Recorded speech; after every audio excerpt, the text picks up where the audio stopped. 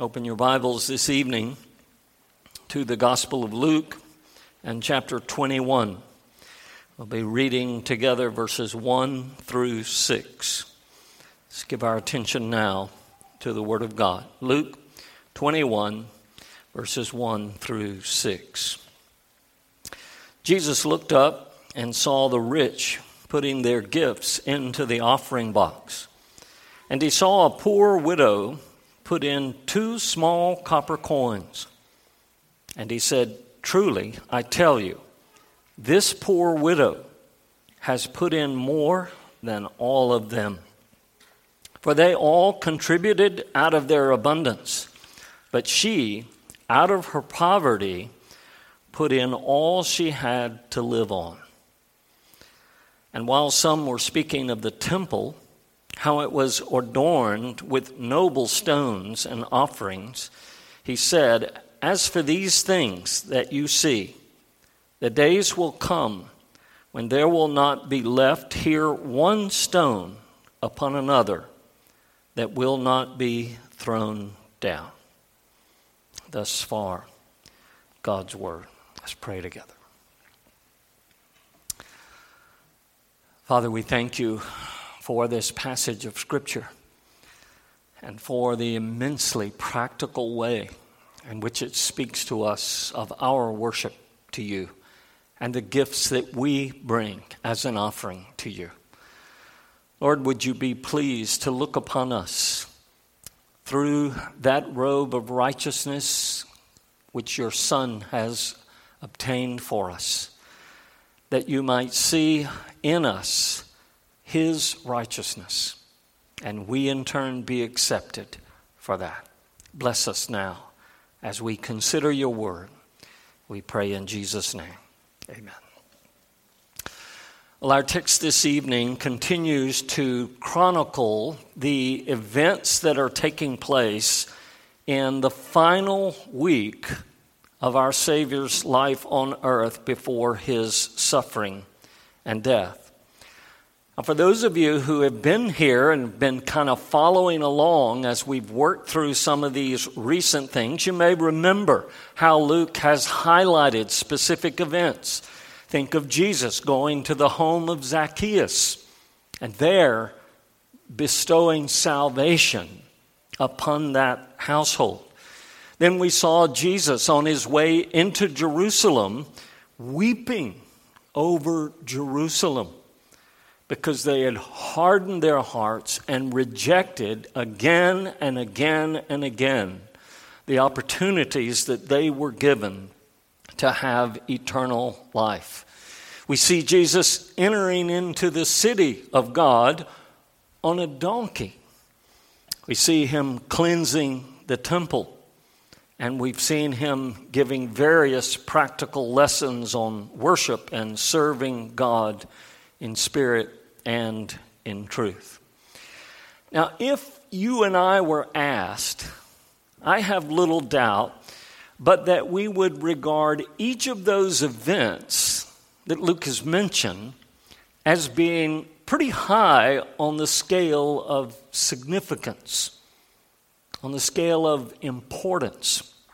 And we would be correct, because each of those are valuable lessons of truth that apply to our lives as they did those who heard them. But that makes the importance of those events make what Jesus has to say about this widow and her offering all the more amazing. My friends, had we been there that day, had we been numbered among the disciples of Jesus Christ who were with him there in the temple, I'm not so sure we would have noticed the same thing he noticed. A couple of details let me mention just to kind of set the table where we are in this passage. Number one, Luke 21, we're dealing with things that are taking place on Wednesday morning. So just a little bit more than a day before his arrest and trial and death. Secondly, when we read, he looked up and saw this widow, this poor widow. That indicates that Jesus was in the court of women. I don't know how many of you have ever studied the layout of the temple and what all was involved, but the temple basically had 4 main sections. So the first section was the court of Gentiles. So anyone could come into that outer court within the temple. The next section was the court of women. So no Gentile could enter into this court, but Jewish women could. But that was as far as they could go. And then high above that was the sanctuary where Jewish men could go, but they could not go farther. And then lastly was the holy place, and within that the Holy of Holies, where only the priest could enter. So Jesus is in that court of the women. And he is observing this woman putting in her offering into the receptacles there. So the third thing we want to know is there were 13 large trumpet-shaped receptacles where people could walk up and drop their money in, and it would go down a chute into a box where the priest could collect the offerings. So these 13-shaped or trumpet-shaped receptacles were for tithes and offerings. As Jesus is sitting there watching all these people putting in their money, he sees something extraordinary. And Luke, in this very brief section, records the telling words from the lips of our Savior. 3 things that were especially significant about the widow and her 2 mites. Number 1, we see that Jesus notices the widow's mite. Number 2, that he values highly the widow's mite. And then lastly, that he magnifies, he emphasizes, he demonstrates that this was greater than anything else going on. And so he magnifies that widow's mite. Now let's look, first of all, at the fact that Jesus notices the widow's mite. I don't know about you, but I find it absolutely amazing when we read verse 2 that he saw a certain poor widow putting in 2 mites. Of all the things that Jesus could have been doing at that moment, just 36 hours before he would be arrested and condemned to die. What would you do if you knew you had 36 hours to live? Do you think you would just come into church and sit down and kind of look around?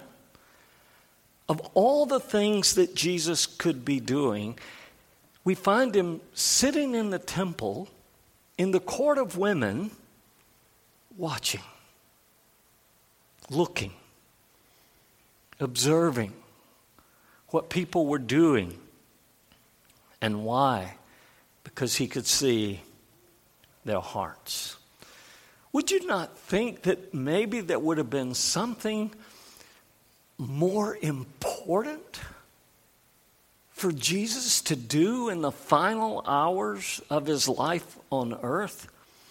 Would there not be better things for him to do? Maybe to meet with some movers and shakers in the Jewish community to try and change the outcome of what was about to happen, or maybe at least sit down with his disciples and make some plans about the coming of the kingdom of God? And yet, what does he do? He goes into the temple, he sits down, he begins to watch the people. And he takes a particular interest in this widow and her offering. My friends, realize no one else in that temple that day noticed this widow, much less her meager offering that she gave. I think it's safe to say that no one there that day really cared that she was there. Let me just encourage you, don't take anyone's presence in this place for granted. Don't think it's inconsequential. Take notice of who's here. And take notice of how they appear, what their needs might be. Take an interest in people. That day, only Jesus took notice of this widow and her offering. And we almost, if we were just thinking humanly speaking, we might say, well, sure, I mean, she's just a poor widow. She really didn't contribute anything to the gathering together of God's people. And after all, she only gave 2 mites. Now, different versions translate this different. ESV says small coins. But I want us to give us a clear picture of what we're talking about here. Literally, the word is lepta. And we know that Jesus, in the previous section, asked to see a denarius. Denarius was equivalent of a day's wage. Let's just say, for practical purposes and easy to understand, particularly for children, that a denarius was a quarter. A lepta was 1/8 of 1 penny. So children, think about a penny. The smallest coin we have in our financial system. A penny. And then cut that penny up in 8 pieces. And one of those pieces would be equivalent to what this woman was giving. Actually, 2 of them. So here is this woman with a tiny, tiny financial offering. And Jesus takes note of it. Let's try to bring this home in this way. There's a number of men in this congregation, and every Sunday morning they come down the aisle with offering plates in their hand, and they pass those plates down the rows in front of the people to collect our offerings.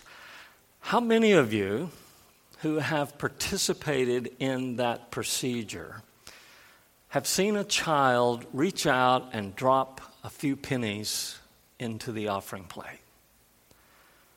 And when you saw that, did it strike you? Did it make an impression upon you? Did you say, wow, that child just gave 2 pennies to the offering of the Lord?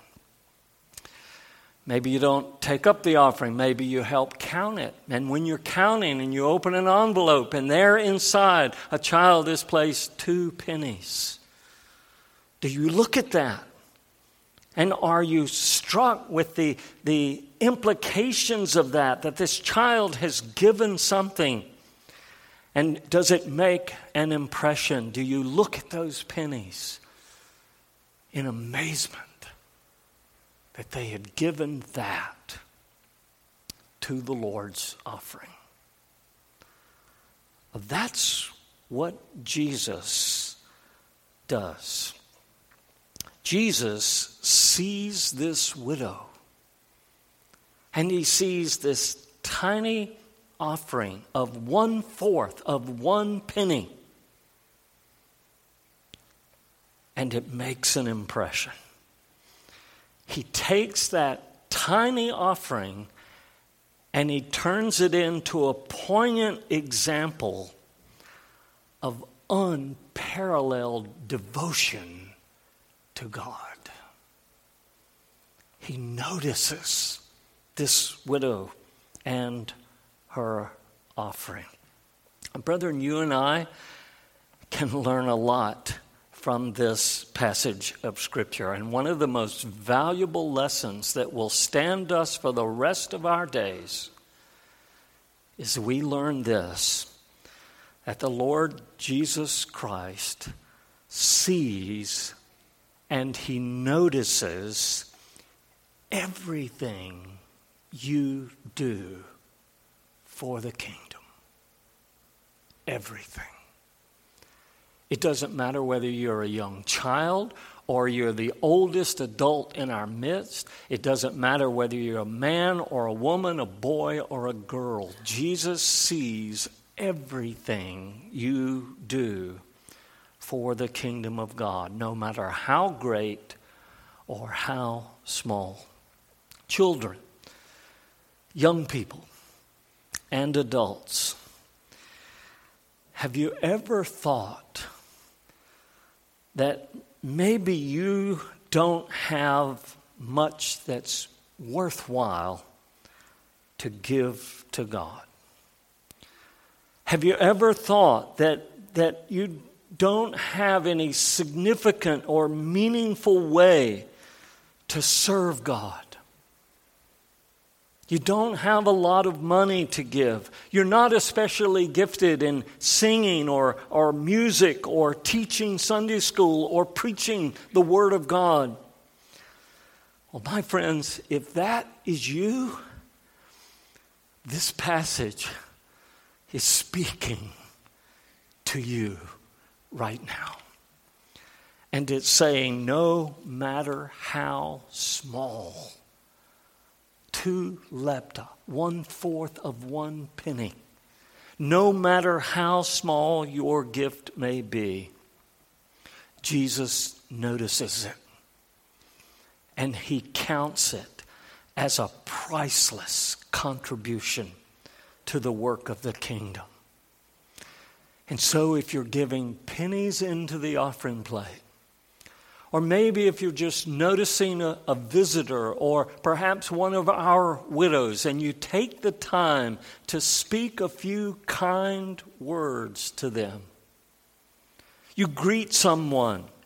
You ask someone how you can pray for them this coming week. You hold open the door for someone as they are approaching that door. Even if no one else notices what you've done, if no one else acknowledges what you've done, Jesus sees and he regards that service, however small, of immense value.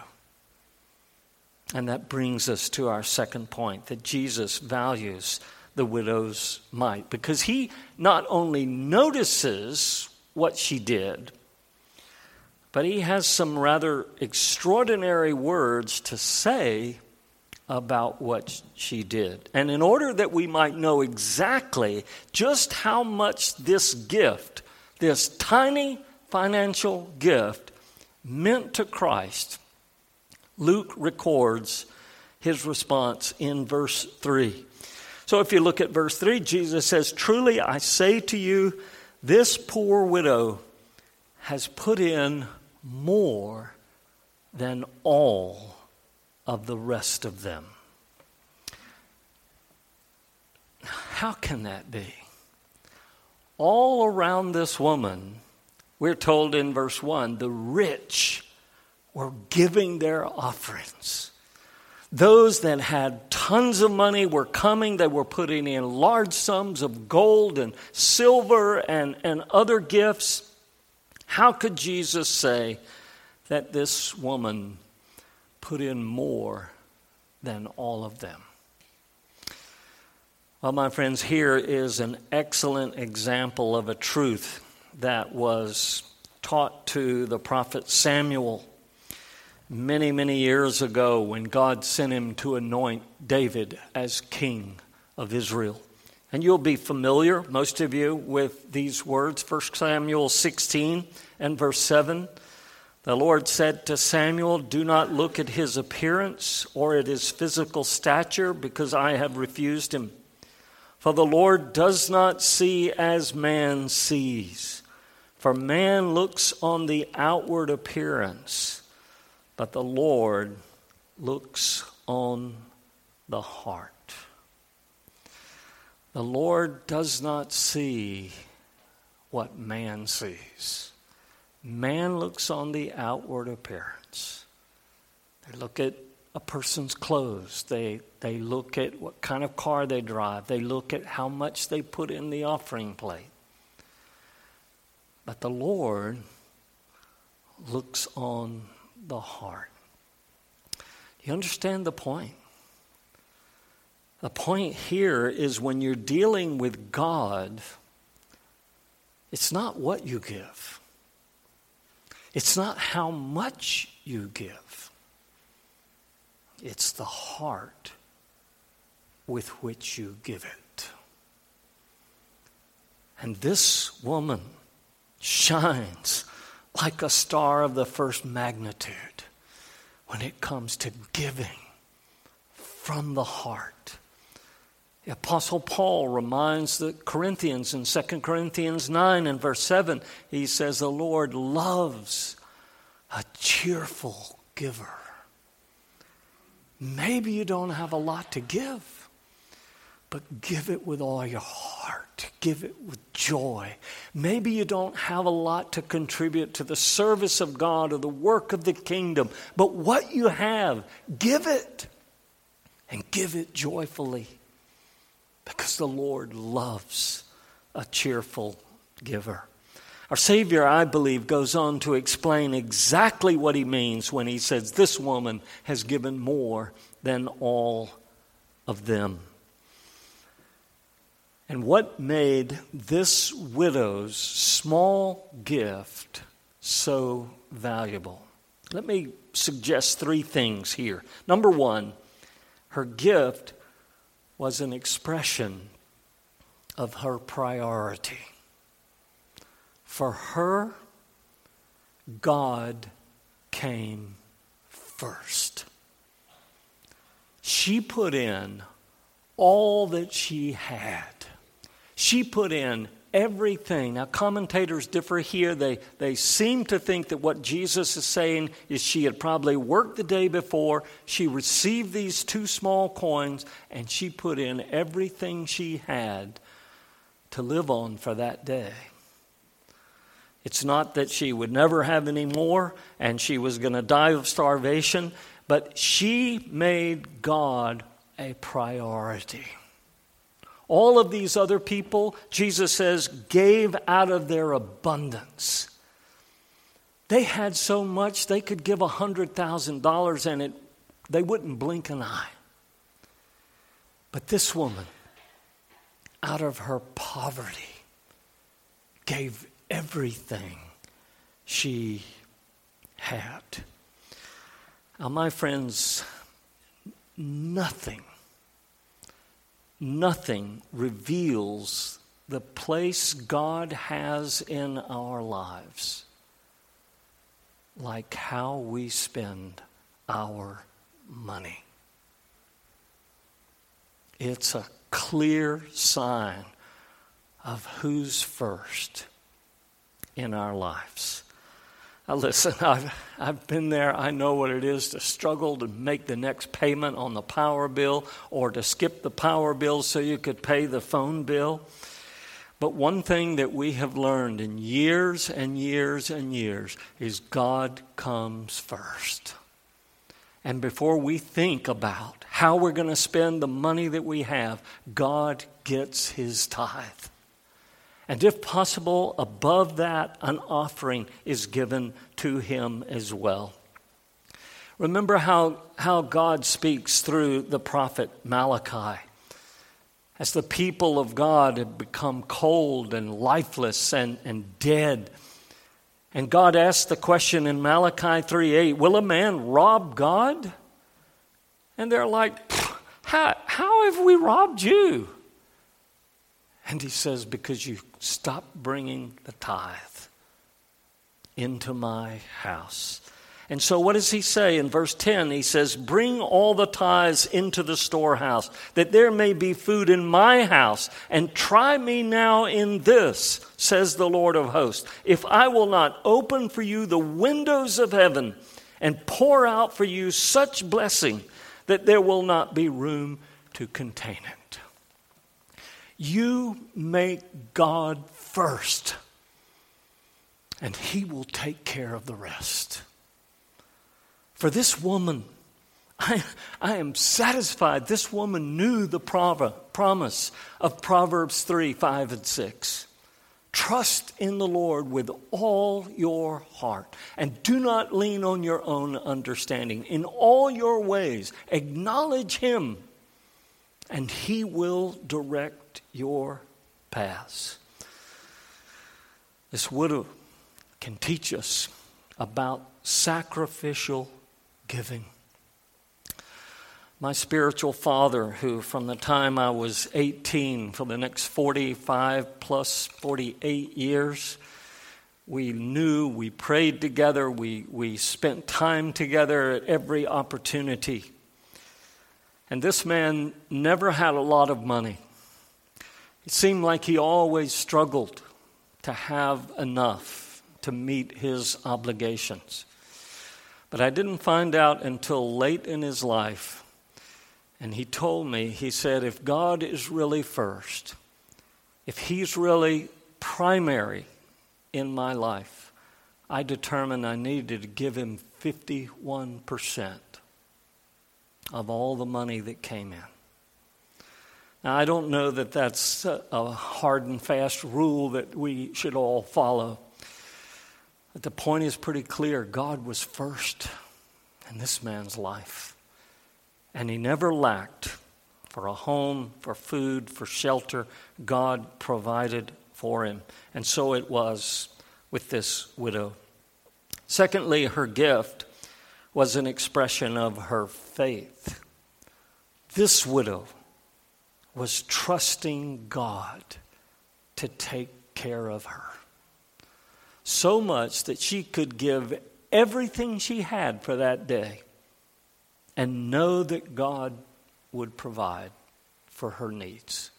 She trusted him. She had faith in him. It's like the Apostle Paul writing from prison and telling the Philippians, my God shall supply all your need according to his riches and glory through Christ Jesus. Paul, even though his circumstances were hard, was trusting God. Scriptures are full of examples of this and how people trusted God and as a result were blessed by him.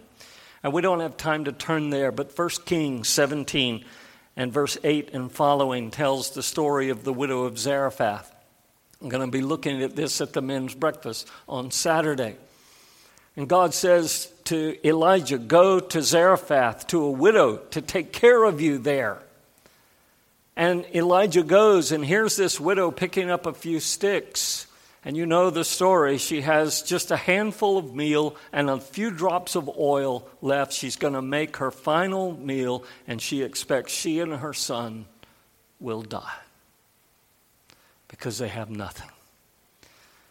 And Elijah says, ma'am, go and get me a drink of water, please. And as she goes, she says, and while you're at it, make me a little cake. I need something to eat. And she says, mister, I don't have anything, just enough for our last meal. And he basically says, go and do as I have said, and the meal will not run dry, and the oil will not cease. You put God first. You put him in the test where he says to put him in the test. And he will bless so that there will not be room to contain it. This woman's gift was an expression of her priority. It was an expression of her faith. And it was an expression of her love. True love delights in giving sacrificially.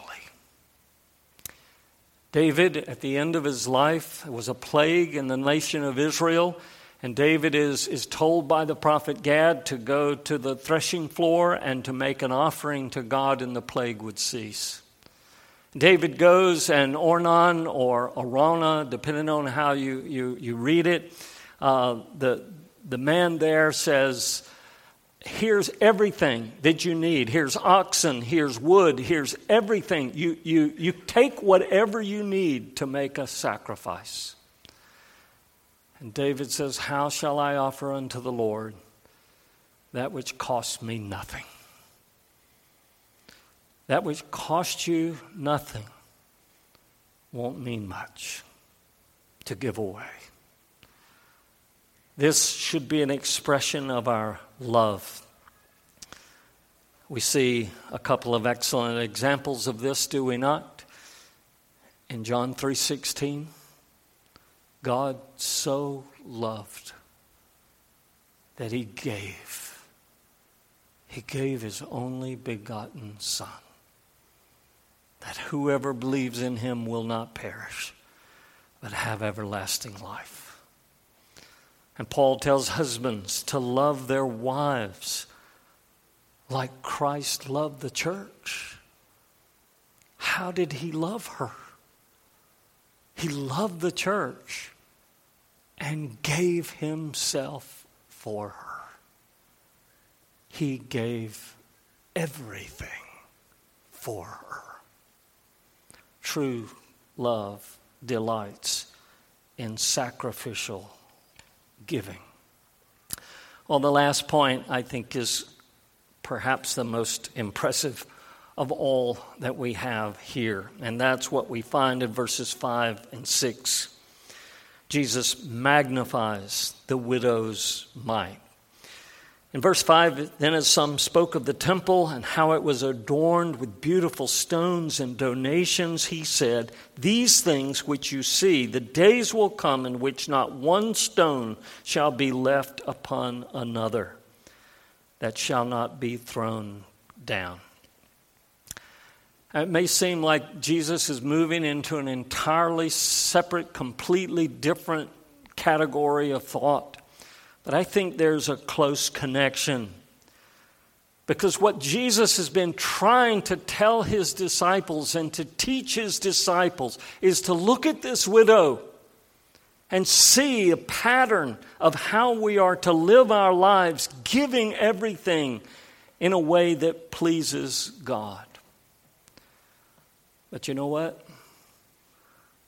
The disciples don't appear to have been listening very well. They're so captivated as they're standing there looking at this magnificent building. It's so impressive. And they're looking at the stones and what stones? We've never seen anything like this. We've never seen the grandeur of such a building. And they talk about the stones and they talk about all these people putting in all that money all day long. Look at all that money. And that was dominating their thoughts. Now, listen. The temple was pretty impressive. So this temple was the temple that was destroyed by the Chaldeans and then rebuilt by Herod in the time of Jesus. And so this temple had stones. Now, we're not talking about large limestones. You go downtown and you see these old buildings here in Carlisle, and there's some pretty big stones in those buildings. These stones, according to Josephus, some of them were 67 feet long. I meant to pace off the distance from front to back here, but I didn't do it. So I'm not sure where we are in perspective, but 67 feet long, 9 feet wide, and 7.5 feet tall. These were some pretty impressive stones. This is not your average building block. That's what the disciples were taking note of.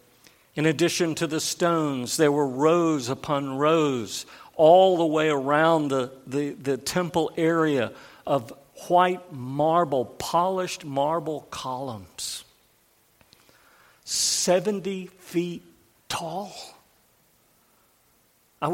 We were reading last night in I guess it was Chronicles about Solomon's temple, and one of the columns being 30 cubits tall. That's 75 feet tall. Massive stones, marble columns. The sanctuary was 75 feet above the court of the Gentiles. You had to walk up all kinds of steps just to get to the sanctuary where God promised to meet with his people. So on the one hand, it's not hard to understand why the disciples are looking around at the building and saying, wow. But Jesus looks at this widow and her 2 mites, and he says, wow, do you see that? That's heartfelt service.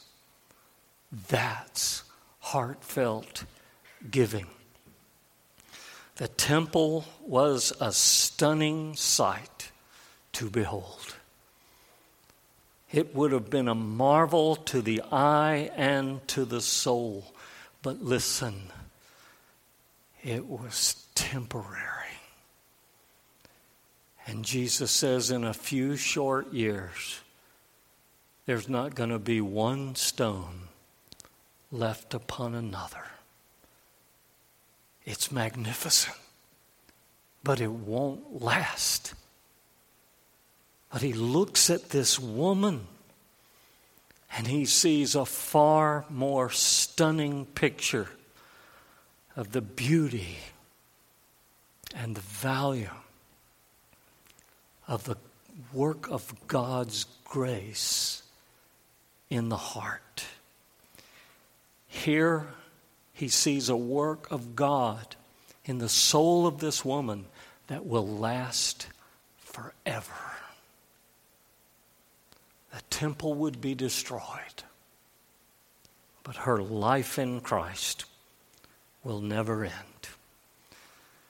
Think of those words, how Paul starts the 12th chapter of the book of Romans.